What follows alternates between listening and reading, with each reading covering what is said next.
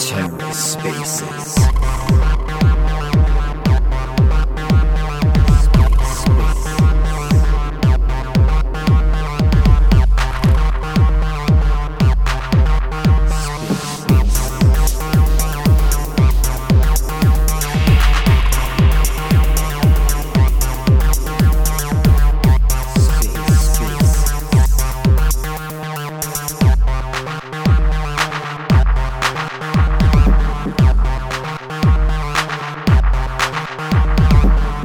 Hello and welcome to The Ether. Today is Thursday, February 2nd, 2023. Today on The Ether, Minting Silk with Stride, hosted by Shade Protocol. Let's take a listen. Howdy guys, thanks for hopping on. John Carter, I know Daltz is behind the Silk Twitter. Hey guys. Hey you. Hey everyone, how's it going? Can you hear me well? We can, yes, loud and clear. Okay, great. Good to hear. I'm using a bit of a different setup today than I'm used to. I've got an emulator here running, so I'm using my laptop. Ooh, that's nice. Twitter Space from laptop. That's a world's first. Yeah, well, maybe not quite a world's first. Somebody let me onto this little trick, and I'm just following their lead. But yeah, it seems to be working out pretty well. You guys can hear me normally, just as though I had a phone? Totally. Yep, no, completely. And if you want to casually slide that documentation over for us, we will definitely. I'd like to see that as well.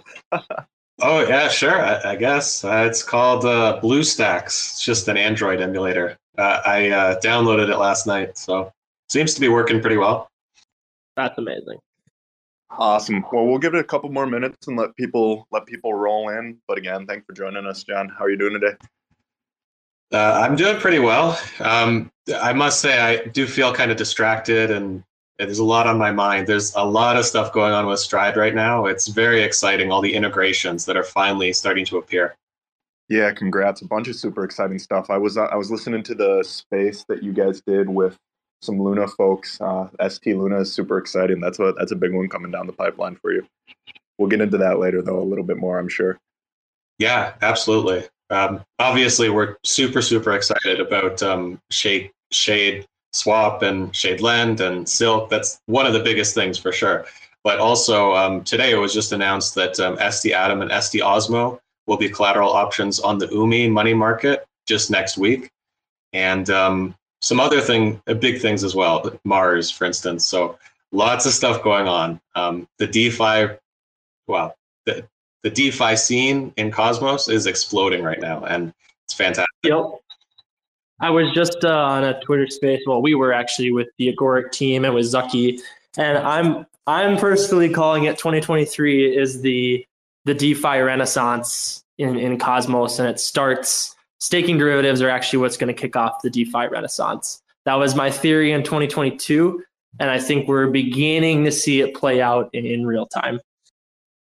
Yeah, absolutely. The liquid staking revolution, really being led forward by Stride, is enabling all this amazing DeFi activity that we're starting to see. And yeah, I'm sure we'll get into that a lot more. And the exciting thing is, I think Shade Protocol, I think Shade Protocol is, most aware of all the DeFi protocols in the Cosmos of the power of liquid staking. And I would say you guys are really embracing it the most. And well, I think that's going to give you a bit of an advantage maybe over the coming months. So yeah, we'll see.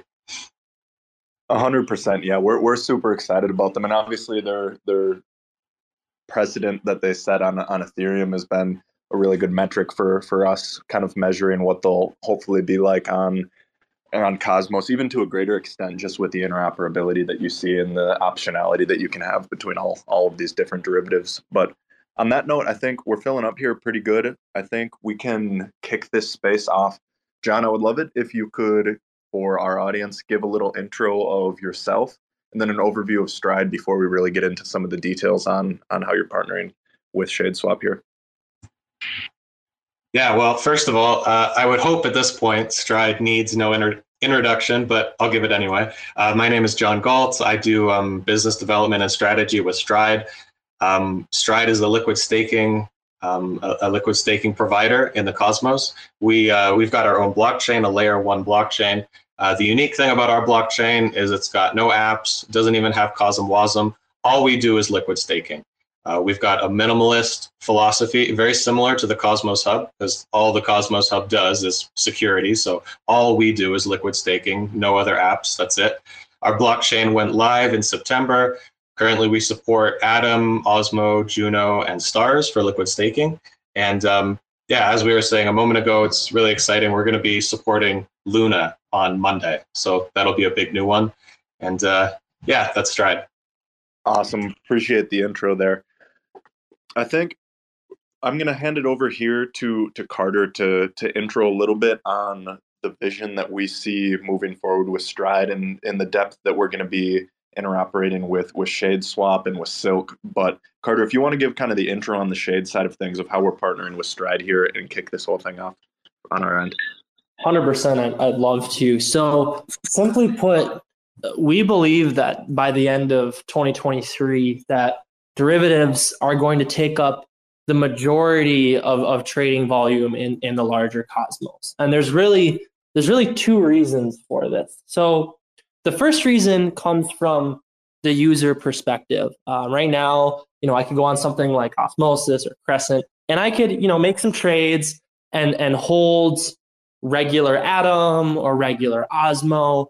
But the problem is every single second that you're holding that L1 token and it's not staked, you're technically being diluted, right? You're technically missing out on a subset of yield because you're not participating in increasing the underlying security of these underlying L1s by staking, right? And as a user and as a trader, I think derivatives end up being this beautiful solution where you can hold representations of these underlying L1 economies without ever having to give up on that staking yield, right? So that's reason one. People will choose staking derivatives as users because they want to speculate and hold certain L1 tokens, but they don't want to miss out on the staking yield. They don't want to be locked into a staking position. They want to be able to use a liquid, fungible representation of these underlying layer ones. So that's reason one. Reason two is the liquidity providers. Right now, like a good example is the Atom Osmo pool on Osmosis. If you're a liquidity provider, you always have to make this decision where do I lock up my token and earn safe staking yield, or do I become a liquidity provider and miss out on that staking yield? So like on an Atom Osmo pool, you're giving up Atom staking yield and you're giving up Osmo staking yield. With Shadeswap, because staking derivatives are the centerpiece, specifically Stride's staking derivatives are the centerpiece of the DEX, liquidity providers won't have to give up that staking yield. There's going to be an ST Atom to an ST Osmo liquidity pool. And from a liquidity provider standpoint, you're earning yield on both sides of the trading pair and you're earning trading fees. And so this is just a much more capital efficient experience for the liquidity provider. The protocol doesn't have to, pay the opportunity cost to liquidity providers for not staking. It's called the hurdle rate. I think John's done a great job of kind of describing it, that all of these non-derivative pairs, the DEXs have to emit their Gov token and create APR to offset the opportunity cost of staking. And if you use staking derivatives, the protocol, the underlying DEXs don't have to pay those emissions to attract the liquidity. So that's kind of the big dream of Shadeswap is derivatives at the center. It's better for users. It's better for liquidity providers. And we've even invented a specific asymmetric concentrated liquidity curve to allow people to seamlessly still get back to the underlying L1 token, right? Like as a derivative holder, I still want the opportunity to go back to the Atom or regular Osmo or regular Juno or regular Luna. You still need that efficient and deep liquidity to kind of transition in and out of derivatives. And I could talk about that curve at length, but that's kind of the dream. Yeah, that's amazing to hear you speaking like that. And I think, what you're saying shows a lot of vision, a lot of foresight, a lot of understanding about what's actually going on in DeFi here in the Cosmos. I would say you made a very bold prediction that in 2023, liquid staked assets will overtake regular assets for trading. But that'll probably happen. And if not in 2023, maybe next year. The thing is, it's just so much more powerful, like you were saying. Any DEX in the Cosmos is currently emitting a crazy amount of incentives to help liquidity providers get over the hurdle rate. On Osmosis, for instance, you've got, like you were saying, you've got the Osmo Atom pool. The yield on that pool is about 20 to 25%, and that yield can never go lower because those liquidity providers have to clear the hurdle rate. Because if the yield on that pool were only 10%, then the liquidity would fall until the yield rose back to 20 or 25%. Just because staking these assets to get staking rewards, that's risk-free yield. And for Osmo, that's about 23% a year. For Atom, that's about 20% a year. So any DEX in the Cosmos that is using just Atom or just Osmo is subsidizing the liquidity providers so they can get over the hurdle rate. They're never going to get over that hurdle rate with swap fees alone. It's just not going to happen. I mean, the idea with a DEX is you subsidize for a little bit with liquidity incentives, and then eventually there'll be enough trading volume that the swap fees will compensate for the impermanent loss. But in this case, even putting the impermanent loss aside, swap fees are never going to cover the missed staking yield. So you really have to do something like Stride's liquid staking derivatives, as opposed to Atom Osmo. If you've got ST Atom, ST Osmo, the yields can be so much lower. And anyway, I'll pass it over to you. We can keep this as a conversation rather than monologues. Well, I love it because I think the hardest education gap when we're talking about the liquidity providers is people traditionally think like, oh, like high APR, that must be a good thing. And it's like, no. Like the market finds an equilibrium where it demands a certain APR in order to justify the volatility, the impermanence loss, and the opportunity cost of being that liquidity provider. So lower APRs are essentially super healthy. That's actually like the better end state to achieve is lower APRs, because it means the protocol is emitting less value to attract a corresponding amount of liquidity. So yeah, I guess the other piece I would add to Shadeswap beyond just the derivative is because we're built on Secret Network, the compute transactions are encrypted. So Shadeswap is completely front-running resistant. People can't do sandwich attacks. They can't figure out, how much you're about to trade because of that encryption. And so one of the advantages of Shadeswap compared to any other AMM out there is we're front-running resistant, which is huge. There isn't that toxic flow from people being able to gamify front running. And I don't know. I'll pause there, Fisco or Dalton, if you guys want to add anything or guide the conversation. Yeah, or maybe other people have questions here. I think what we're talking about is very revolutionary. And again, I think it feels very uncomfortable to talk about using ST Atom for trading all the time instead of Atom.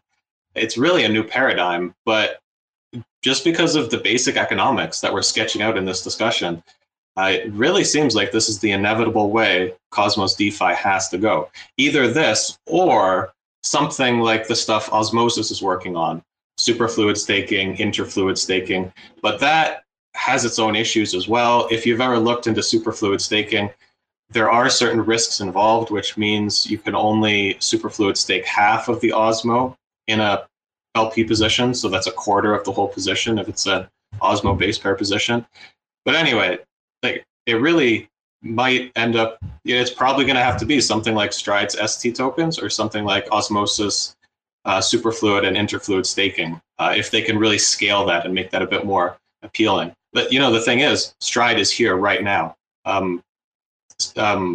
Shade Swap doesn't have the ability, or like the technology isn't available right now for superfluid or interfluid staking to really take off. But Stride's LSDs, our liquid stake derivatives, they are here right now, and it's amazing that Shade Swap is going to be using them in just about a week. So are there any questions from the audience, or anybody want to chime in, join the conversation? Yeah, just interject here. If you're interested in asking a question, just feel free to raise your hand and request to speak, and we'll bring you up to ask a question to any of the speakers here. But while we're waiting, I think Carter and John, can we cover why did Shade Swap decide to go with Stride as their LSD that we're partnering with mainly? And John, maybe you could comment a bit on your view of Stride in the ecosystem of the rest of the Cosmos versus some of the other LSDs that are out there. Yeah, from my perspective, Stride was the partner of choice to kind of be the centerpiece for two reasons. One is their security model. They have, in my opinion, essentially a rolling audit system. They're not just one audit, they're not just two audits. I know that they're going to continue to increase the security and code coverage, and security is huge on the derivative front. It's massive. It's the primary risk of staking derivatives is around the security of the system that mints it out. And then the second piece, to be honest, is Stride is moving really, really fast, and we want to have derivatives that users are asking for and demanding. So because Stride is moving so rapidly on the business development side and achieving so many integrations, every additional integration gives any of those Stride derivatives more utility, and the more utility they have, the more users are going to want Stride staking derivatives. So security and utility is my answer, and speed. Yeah, absolutely. I would second all of those things. Right now, ST Atom is becoming very, very popular, and we are just on the cusp of seeing ST Atom being present, I would say, almost on every single blockchain in the Cosmos. And that is really great for users, because users can grab ST Atom on Osmosis, they can use it on UMI, they can use it on DMEX, they can use it on Terra, they can bring it over here and use it on Secret with Shade Protocol. That just makes it really easy for the user to have like a single set of staking derivatives that they can use anywhere in the Cosmos. And and security is a big thing as well, because I think the reason that it may sound a little uncomfortable to be using ST Atom instead of Atom for general trading is that it does introduce a security dependency. So there are certain risks here. And the risk is something could happen to the Stride blockchain, and your ST Atom could all of a sudden be unbacked. Now, that is incredibly unlikely because of the great strides that Stride has taken towards security. So like Carter was saying, we've paid for 3 audits, and audits aren't cheap, but fortunately we did do a raise last summer. We raised a certain amount of money. Our contributors have a very long runway, and we're able to devote a lot of resources, both financial resources, but also we have a very big growing team of devs. So we've had 3 audits so far. We have continual auditing from Informal Systems, which is probably the best auditor in the Cosmos. They know the Cosmos stack better than other auditors. We're going to be having a bug bounty from Immunify. We've got rate limiting. So Osmosis introduced rate limiting recently. We have rate limiting as well for our blockchain. And and those are a number of things we're doing. We're completely open source. So there is a risk of using liquid stake derivatives. That's true. There's risk all over the place in DeFi. But the thing to do is to be intelligent and figure out at which points the risk outweighs the reward. And the reward here, by using liquid stake derivatives instead of just plain tokens, the reward is a protocol is sustainable. Because otherwise, you're going to be spitting out incentives forever to incentivize liquidity. You're never going to get to a point where fees alone are willing to compensate liquidity providers for the yield they're giving up. You need liquid stake derivatives for that. So that is the reward, and that's a significant reward. And for the user, like Carter was saying, like we're talking about the liquidity providers and the protocols, but for the users, if you're going to be trading Osmo, maybe you want to buy Osmo for 2 weeks and then sell it. Maybe you want to buy Atom for a month and then sell it. Maybe you want to deploy it in DeFi. If you're going to be using these things instead of just staking them and not actively participating, it's really in your favor that they be LSDs, because again, like these are very high inflationary yields we're talking about on the Cosmos Hub, 20% a year. That's more than 1% a month. Maybe that sounds small in terms of the volatility of the crypto markets, but that is a significant opportunity cost or a hurdle rate. So there are some minor risks with liquid staking derivatives. Stride is probably in front of all other liquid staking providers in the Cosmos in terms of security and mitigating the risks. And the rewards really are significant. And so I really see that this is the way that Cosmos DeFi is heading. I think another interesting, contribution. Yeah, 100%. And it just makes sense. It's most efficient for really every party involved here. I think, speaking of efficiency, Carter, I was hoping that we could get, since there's some people in here that aren't from the Shade community, and maybe some Stride folks in here, could you give us a quick overview on the specific efficiency that our DEX brings to liquid staked assets?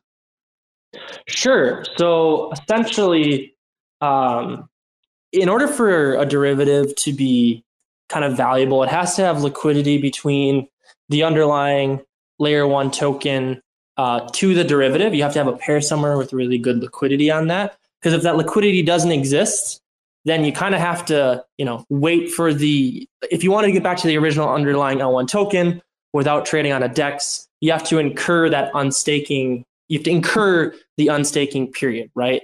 And at that point, that liquidity is not there, then why use the liquid staking derivative in the first place? The whole point is there's liquidity, you have this fungible token, and you can seamlessly trade it in and out and move it around. So liquidity, super, super important. And to date, with liquid staking derivatives, there's been 2 curves that DEX has used. The first one is the constant product curve that is very popular in DeFi, where liquidity is equally distributed along the entirety of the curve, right? And then the other option is concentrated liquidity, where you take some of that liquidity from the outer edge of the curve and you concentrate it into a specific region where the majority of trading activity is. It creates better trading experience because you can make larger trades with less slippage, and the liquidity providers are happy because there's a higher utilization ratio on their liquidity, which means they're incurring more trading fees. However, here's the catch with those two curves. Staking derivatives tend to trade in a very specific range, okay? And it's typically, there's a ratio, like when you lock up your L1 token to mint out a staking derivative, typically speaking, the derivative never goes above this minting price point. And the reason that is if someone buys a bunch of the derivative and it goes above that minting price point, an arbitrage player would instantly mint out the derivative, sell it on the open market, and essentially generate themselves a huge profit because of that buyer pushing the price above the minting price point. So there's this whole side of the curve that goes largely unused because price is never going to stay above the minting price point for a long period of time. And so with the constant product rule, you're essentially putting liquidity on parts of the curve that are never ever going to get touched. It's just wasted liquidity. It's wasted capital that isn't actually improving the trading experience, which is bad for the user and it's bad for the liquidity provider.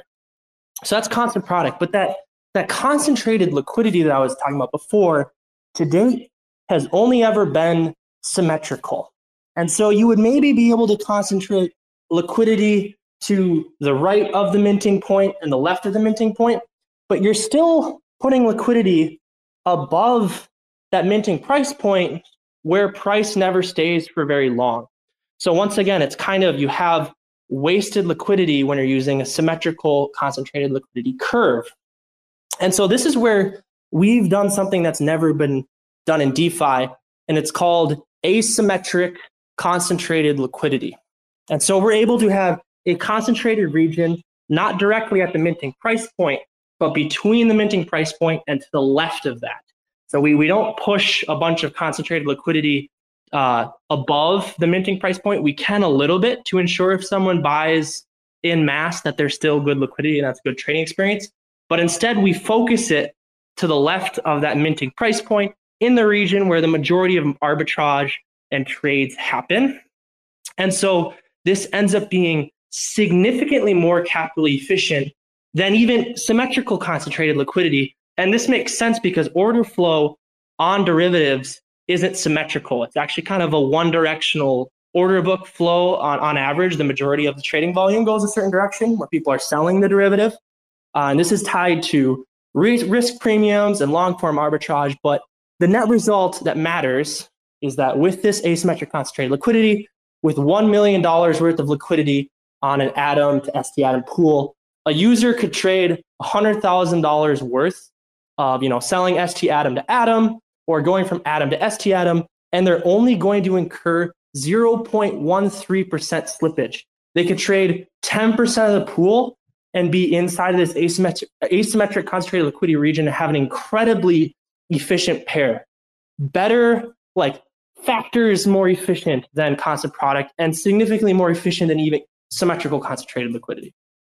So better for the user, better for the liquidity provider. And it's never been done. Wow, bravo! That was a very good explanation. I think maybe you should clip that and put it on YouTube or something. Carter, of course, we've talked about this before in private. You've even drawn a diagram for me, but I think that time with that explanation, it really clicked for me, and that makes a lot of sense. Because if you look at ST Osmo or ST Atom has been out there for almost 6 months. If you look at the chart, the peg doesn't really break up. Like you said, if the peg breaks up, you can instantly arb it, and you don't have to get stuck with that 21-day unbonding period, or you don't have to, do something with futures or short the token because you have exposure to the token to be delta neutral. You don't have to do any of that to arb it if the peg breaks up. It is a little more tricky if the peg breaks down, although it's still fairly easy to arb. But yeah, that makes a lot of sense to put it, concentrate the liquidity kind of on the side to protect it more if the peg breaks down, which is what you often see. The liquid staking derivatives do tend to trade 1 or 1.5 percentage points below the price of the actual token, just because of the slight inefficiencies with arbing it. But yeah, that was a fantastic explanation, and it makes me personally, even me, makes me just a lot more excited about Shadeswap. Yeah, we've done the math. We worked on this paper for half a year, and we released the white paper, and it's crickets, and we're kind of okay, that's fine, Cosmos. You'll see in a month when people see, wait a second, there's these insanely deep derivative pools, and LPs are going to love them, and users are going to love them, and it's a complicated concept to explain. But once it clicks, once you understand that this curve is perfectly designed for a derivative to L1 markets, it totally opens the doors on onboarding people into derivatives as well as offboarding them. Yeah, for sure. Totally. Well, if there's no questions, and anybody is free to ask a question at any time. This isn't some kind of panel. This is a group discussion. Anybody can join, but maybe we can move on to talking about Shade Lend and Silk. Yeah, absolutely. So just as a heads up, Fisco sent me a private message. Unfortunately, he lost connection, but is still able to host, but he cannot hear anybody. So I will kind of be leading us from this point on. But John, absolutely, I kind of wanted to move us into where we were going with Stride and what it means for us to work with Lend. So obviously, we're going to be accepting ST assets in our lending protocol, specifically to mint out Silk, which is the stablecoin on Shade protocol. But I would love for John, for you to give your opinion as to why that's so significant to use derivatives for stablecoin minting, and then Carter, more from the Shade Protocol side as to why it's important for us that we get to use derivatives to mint out something like Silk. Yeah, for sure. Well, this is going to sound very similar to the first side of the conversation, but it's even more significant when you apply liquid stake derivatives to the application of collateralization. Because just to recap, if you're LPing Osmo and Atom and they're not staked, your hurdle rate is the blended staking rate of those two assets. And the blended staking rate is about 20%, right? That's your hurdle rate. But if we're talking about collateralization, since this is DeFi and not centralized, like not FTX, since this is DeFi, we always have over-collateralized loans. So for instance, say you had a stablecoin and you wanted to mint out $1 worth of that stablecoin using Atom. And it was just normal Atom, not liquid staked Atom, just Atom. If you wanted to mint $1 worth of stablecoin, typically you'd have to put down $2 worth of collateral. So that's a 50% loan to value ratio, or in other words, a 200% collateralization ratio. And that means since for every $1 worth of stablecoin you have, you've got $2 worth of Atom collateral. In that case, your hurdle rate is not 20%, because for every dollar you're lending, you've got $2 worth of Atom sitting there idle, not staked. So that means for every single dollar you're minting at a 50% loan to value ratio backed by Atom, you're losing 40% a year, which is pretty incredible. And that's the hurdle rate. So, assuming that we're all rational people, assuming that this is a rational market and we're all self-interested, nobody would mint a stablecoin under those conditions unless they somehow had a way to clear that hurdle rate and to make additional profit. So you would only mint a stablecoin if you saw an opportunity in the market where you could earn more than 40% per year to cover the hurdle rate. And even if you earned 40% somehow by using this stablecoin, it seems like a pretty good deal, 40% in a year. That would only get you to zero. That would just clear the hurdle rate. You have to make even more than that. And this is a really tall order. Maybe not over the last few weeks, but generally, it's a really tall order. And stablecoins don't exist in a vacuum. It's not like there's one stablecoin that only accepts Atom and you have to take it or leave it. There are all kinds of stablecoins. So Silk, of course, is going to be using liquid stake derivatives as their collateral. That means the hurdle rate is zero. And competitively speaking, comparing 40% to zero, I think Silk is going to get a lot more adoption than the incumbent stablecoins. And then one other point, like you could say there are some stablecoins out there that only accept other stablecoins as collateral, and there's no hurdle rate. Yeah, that's fine if you're just backing, say, DAI with USDC, but that's not decentralized. So what you get with Silk, it's not just a wrapper for other stablecoins. With Silk, it's actually decentralized because it accepts decentralized assets as collateral. Not only is it actually decentralized, but the hurdle rate for those assets would be zero. Not exactly zero, because there are some interest fees, I believe, with the protocol. And to be fair, Stride charges a 10% fee on the staking yield of liquid staked assets. But anyway, it's way better than a hurdle rate of 40%. And that's my long-winded explanation of why liquid stake derivatives really, really, really make sense for collateralizing stablecoins. I was going to say there in the middle, so we seem to never get away from supply and demand, no matter how hard you try. So economics is seemingly the be-all, end-all when it comes to just how you need to use things and what you should expect from the market. But that does make a lot of sense, right? Like, why would you use something that's so inefficient compared to a product that is efficient?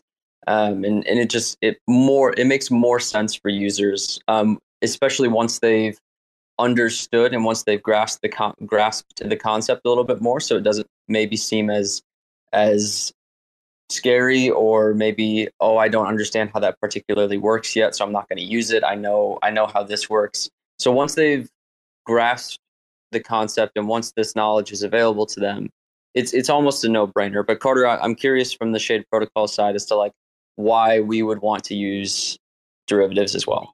We got. Oh, go for it, John.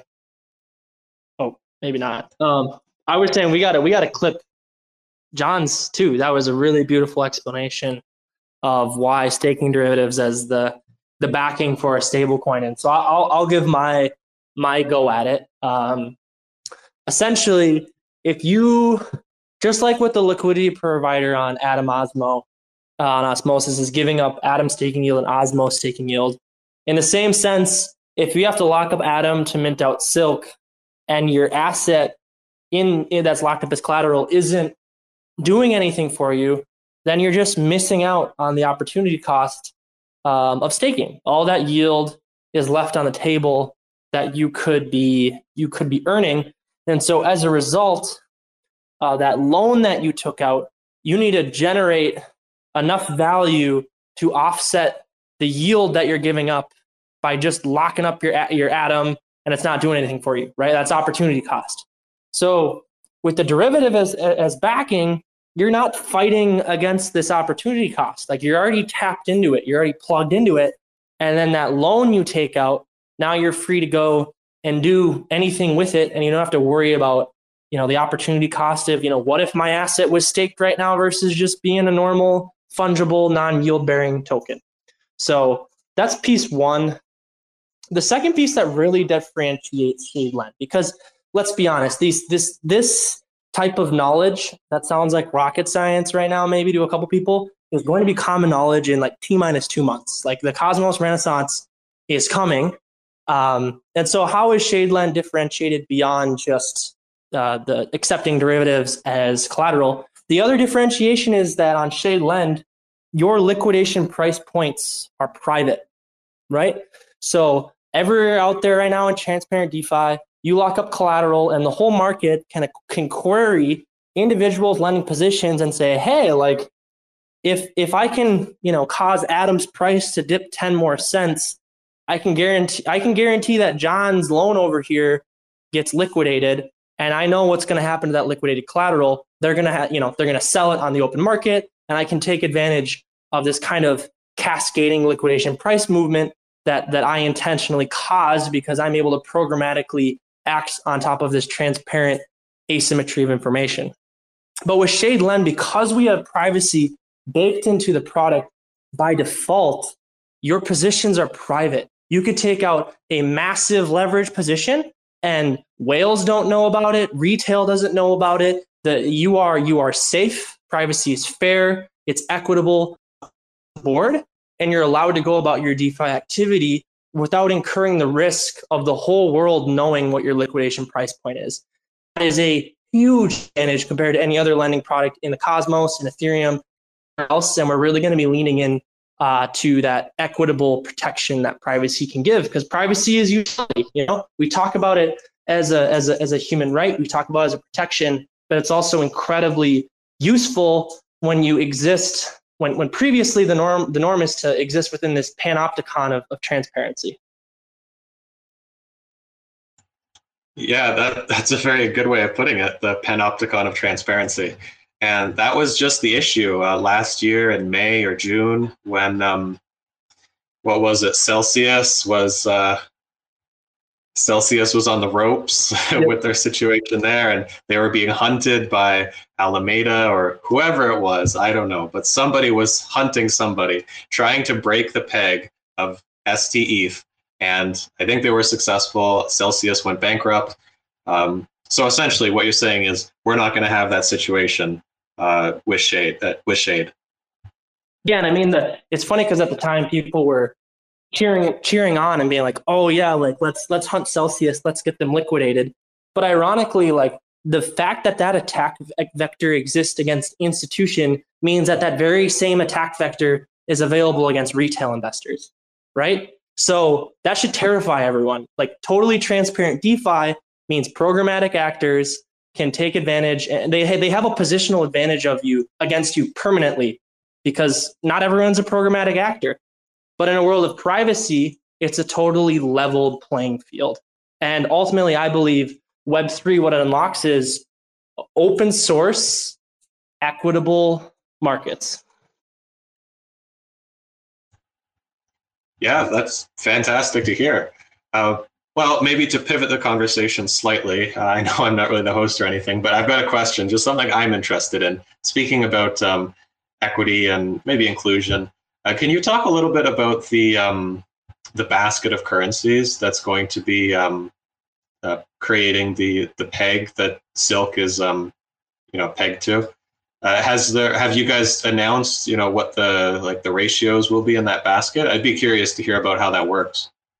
Yes. So essentially, there's 6 key components of Silk's peg. We have JPY, the Canadian dollar, the US dollar, the euro, and then we have gold and Bitcoin.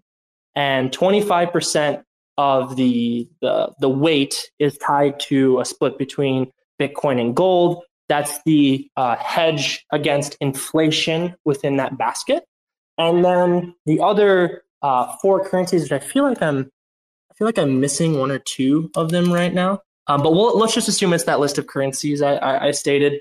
The other 75% is split among them, partially based off of their GDP weightage within the global economy. And so the net result is, because all the smart contracts are tracking that minting price point, the Silk's peg will slowly be shifting over time as all these assets and commodities appreciate or depreciate in relation to each other. And we like to equate it to an ETF of global currencies and commodities. So instead of just betting on the dollar or just betting on the euro or just betting on gold, you're instead holding an asset that's kind of a representation of all of these major global commodities and currencies, and you're hedged against that volatility. And it should end up being, based off of the testing we've done, a more stable asset than if you just held the dollar or just held the euro. And it's kind of a world's first in its own right. And Silk has privacy on top of all of that. Yeah, I'd say that's really amazing. I mean, obviously I knew a fair bit about Shade and Silk and whatnot, but even me, I'm learning new things in this discussion, and my head is just spinning. Like the idea of a stable coin having a basket, and a basket of currencies that it's pegged to, and then Bitcoin is part of that, and gold is part of that. That really changes things. And I really like that we're getting away from fiat, USDC, and even other decentralized stablecoins, like even Terra, UST. That was a step in the right direction, but it was still tethered to the American dollar. And this certainly opens up a lot of possibilities. Like when you're going to be holding Silk, trading with Silk, providing liquidity for Silk pairs, you're going to have to consider that it's really, of course, it's a stable coin in a certain sense, but not like we're used to. And my mind is really on fire right now. I love this idea. Well, we always like to say, people, UST got something right, which said something to the effect of, like, a truly decentralized world needs a truly decentralized currency. And it nailed the concept of permissionless participation and censorship resistance. But our team always had this cognitive dissonance of, how can you say it's decentralized money if it's pegged to a centralized monetary system? And so Silk, also with governance, is capable of adding or removing assets over time to the basket, as well as modifying the weights. So if the US dollar hyperinflates, all of these dollar stable coins that our entire Web3 economy is pegged to are fricked, right? It's so bad if we saw that type of environment of hyperinflation. But Silk is reflexive, Silk is adaptive, and we're going to be able to, over time, shift its composition in relation to the changes that we see in the world. And, there's risks to that, but I think it's a really beautiful experiment of building a truly global currency that has privacy and censorship resistance and permissionless participation. Yeah, this is really interesting to me. Personally, if I may make a personal observation, I'm the kind of person, like, I know this is my personal account. I'm not really speaking on behalf of Stride at this point, but I'm the kind of person who really likes to put all my money into crypto. Like, I really don't like holding fiat. I kind of feel like Michael Saylor. He says it's like an ice cube that's melting. I don't like holding fiat to save it. I'd rather be exposed to crypto, even in spite of the volatility. But, like, my imagination is really fired up right now. Like, I might actually be comfortable holding Silk, because maybe it would be a good asset to store value in, because it's pegged partially to gold, partially to Bitcoin, partially to these fiat currencies. Very interesting. Yeah, and I think there's definitely a story to be told when you compare Silk to like Bitcoin, right? Because Bitcoin solves the scarcity problem. We've never really seen. It was like the world's first digital scarcity, but it didn't solve for the stability problem, right? So I think that's where Silk is going to be uniquely positioned. And I'm also looking forward to, maybe stay tuned for some 2023 alpha on this front, but I do believe one day there'll be Forex market, and Silk will be at the center of it as kind of the interoperability hub. Careful.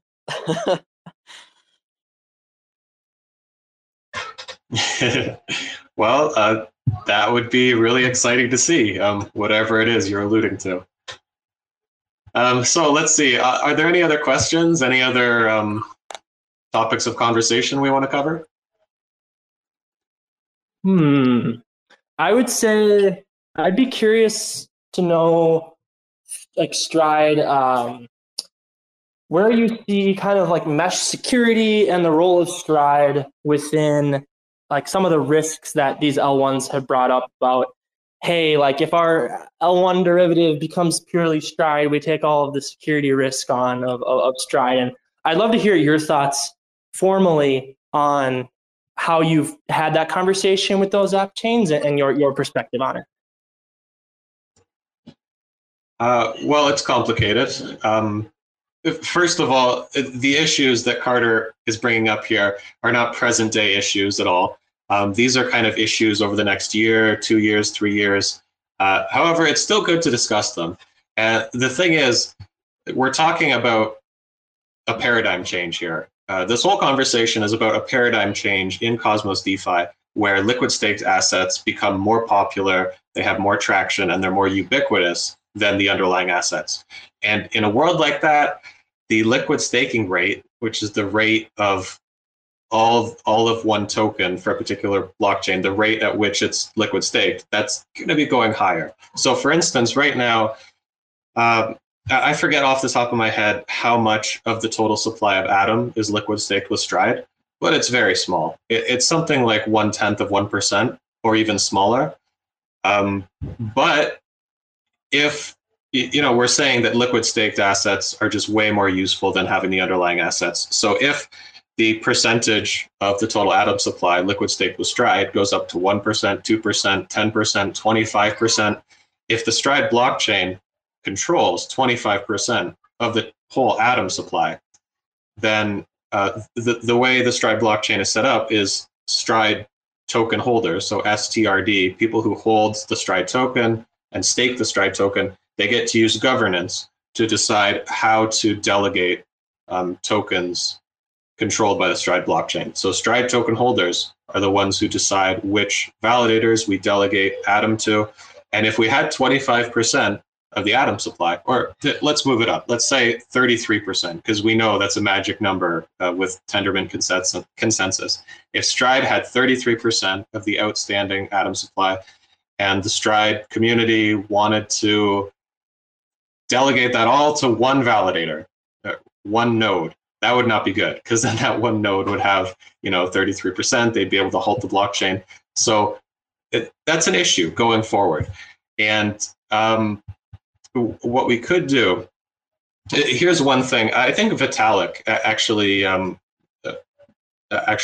this idea. The idea would be, on a money market, how the more you borrow, the higher the interest rate goes. So there's a bit of a curve, and you hit a certain inflection point. So on most money markets, maybe the interest rate is 1%, 2%, 3%. But when you get to 80% utilization rate, that curve becomes very, very steep.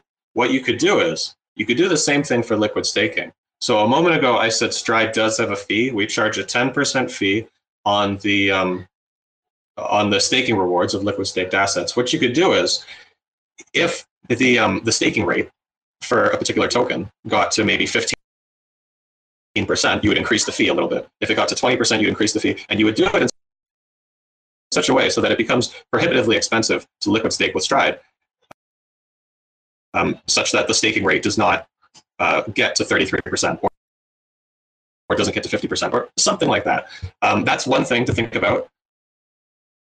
Another thing to think about is that, like, this attack vector that I sketched out, it assumes that Stride governance would want to be malicious. But if you distribute the Stride token well enough, and if you make Stride not a blockchain just held by its own community, but a blockchain with governance comprised of people from all over the cosmos, then Stride becomes some kind of public good.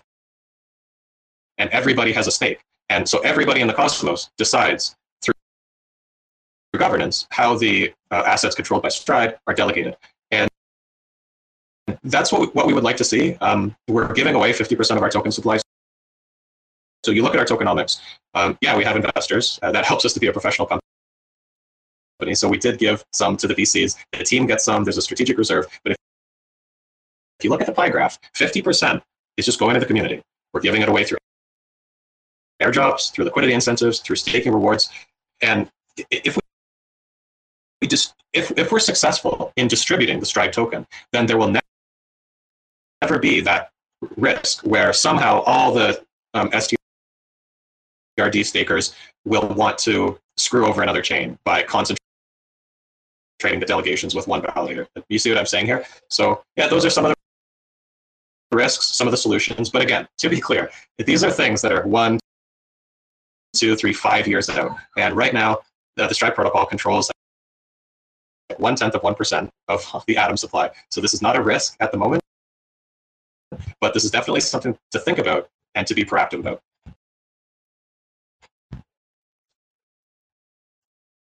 100%. Thanks for running through those security options. I actually really like the minting cost increase curve. That's like super fascinating late game protections. And it will definitely be interesting to see, between interchain security and as Stride's presence grows, the importance of the various Cosmos chains to have like a percentage of ownership of Stride. It'll be interesting to see with, it's like protocol owned security, but it's like outsourced security to Stride governance. And so will protocols want to repurchase control of their own security and governance? There's like, my mind kind of spins about late game derivatives and all the economic incentives and how they shift. So it'll be very interesting to see how Stride handles its, in my opinion, inevitable role as a significantly influential public good that has a significant stake in all parts of the cosmos. Yeah, definitely. And if I may say so myself, it makes a lot of sense that Shade is partnering with Stride, because when you talk about the liquid staking landscape in the cosmos, things were different even just a few months ago. But I really don't need to make this claim strongly. Like, anybody can see, Stride is well ahead of any other liquid staking provider. We definitely welcome competition, and we're happy to have multiple liquid staking providers. That might be how it goes. But at the moment, there's Quicksilver, there's P-Stake, there's some other ones. They're kind of having difficulties getting off the ground. And so anyway, to your point, Carter, it may be that Stride is maybe Stride is the one big liquid staking provider, and hopefully everybody would have a share of Stride governance, and it could be some kind of joint public good that everybody owns collectively. Because that's what we are. We're a decentralized, autonomous organization, and we want to be Stride. I think the Stride community wants to be owned, wants to have as many stakeholders and constituents as possible. And also, to your point about kind of buying into it, you don't have to buy into Stride, because we're giving away so much of our token. We give away airdrops to every chain we onboard. We give away so much in liquidity incentives. If there were an entity that kind of wanted a share of Stride governance, all they have to do is take their assets, provide liquidity, and you'll find that the yield on Stride pools is always always favorable to the staking yield. So anyway. Amazing. I'm really curious to see, as I've been dubbing the Cosmos DeFi Renaissance, kicked off by staking derivatives. I'm very excited to see how that story unfolds with Stride in 2023 in relation to other derivatives, just because it is such a lucrative market. And yeah, competition's healthy. At the end of the day, it's better for users. It diversifies risk, and it increases optionality for liquidity providers. So I look forward to seeing Stride continue to grow rapidly, and I also look forward to see what other derivative solutions emerge. Yeah, this has been a really fantastic conversation. I've enjoyed it. Hopefully everybody else has enjoyed it, and maybe we've got to clip some of those parts of the conversation. And yeah, it's really great that Shade is embracing liquid staking, and I think you're really ahead of the curve by doing that. I like ahead of the curve jokes. I was going to say that the DeFi Renaissance kicked off by Shade and Stride. But John, as always, it's a pleasure to have you on. It's a pleasure to talk about Stride and what you guys are doing and how we're working together to kind of bring this to the cosmos. But as always, guys, thank you for listening. Thank you for joining. Make sure to follow Stride. Make sure to join their Discord. Get involved in their community. As always, please follow us on Twitter, Shade Protocol and Silk Stable, and make sure to join our Discord as well, as we have an incentivized testnet ongoing. But hope you enjoyed the conversation. This is recorded, so you will be able to listen back to it. And we will be back on our regular scheduled programming into the Interchain on Wednesdays at 11 a.m. CT. But otherwise, we will see all of you guys really soon. See you, everyone. Thanks for checking out another episode of The Ether. That was Minting Silk with Stride, hosted by Shade Protocol. Recorded on Thursday, February 2nd, 2023. For TerraSpaces.org, I'm Finn. Thanks for listening. And if you want to keep listening, head on over to TerraSpaces.org/donate and show some support, meow. Sneaking through back alleys on a little cosplay. Broadway all day, looking like the wrong way. Resuscitating major players in the waiting room. Sifting through the paperwork while I be debating fools. Breaking rules, breaking bad, like we always wait for doom. Slayed a few in my early years, off beneath the shroom. Sitting in the dark, waiting for the daily news to let us know what we should believe as the latest truth.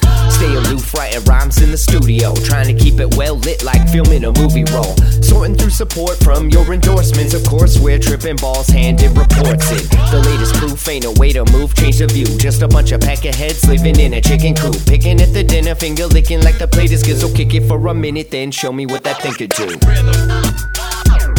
+ 2. Show me what that thing could do. 2 + 2. Show me what that thing could do. 2 + 2. Show me what that thing could do. 2 + 2. Big thinking energy always gets the best of me when I kick it in the lab, messing with new recipes. Gotta mix and mash, flip the lash, letting rhythm scratch. Dope shit, spitting facts with my vision smash. Big trip aristocrats, dishing out a list of trash. Missing wisdom, this fish is too big to catch. Better let the missus know where you hid the stash. Watch your next step, bro, before you hit the traps. Walking on eggshells, tripping over landmines. And I'm about done dealing with these damn lies. Man, I'm looking at this planet like a franchise. Chastising the digging holes in the back nine. The latest proof ain't a way to move, change the view. Just a bunch of peckerheads living in a chicken coop. Picking at the dinner, finger licking like the plate is good. So kick it for a minute, then show me what that thing could do. 2 + 2. Show me what that thing could do. 2 + 2. Show me what that thing could do. 2 + 2. Show me what that thing could do. 2 + 2.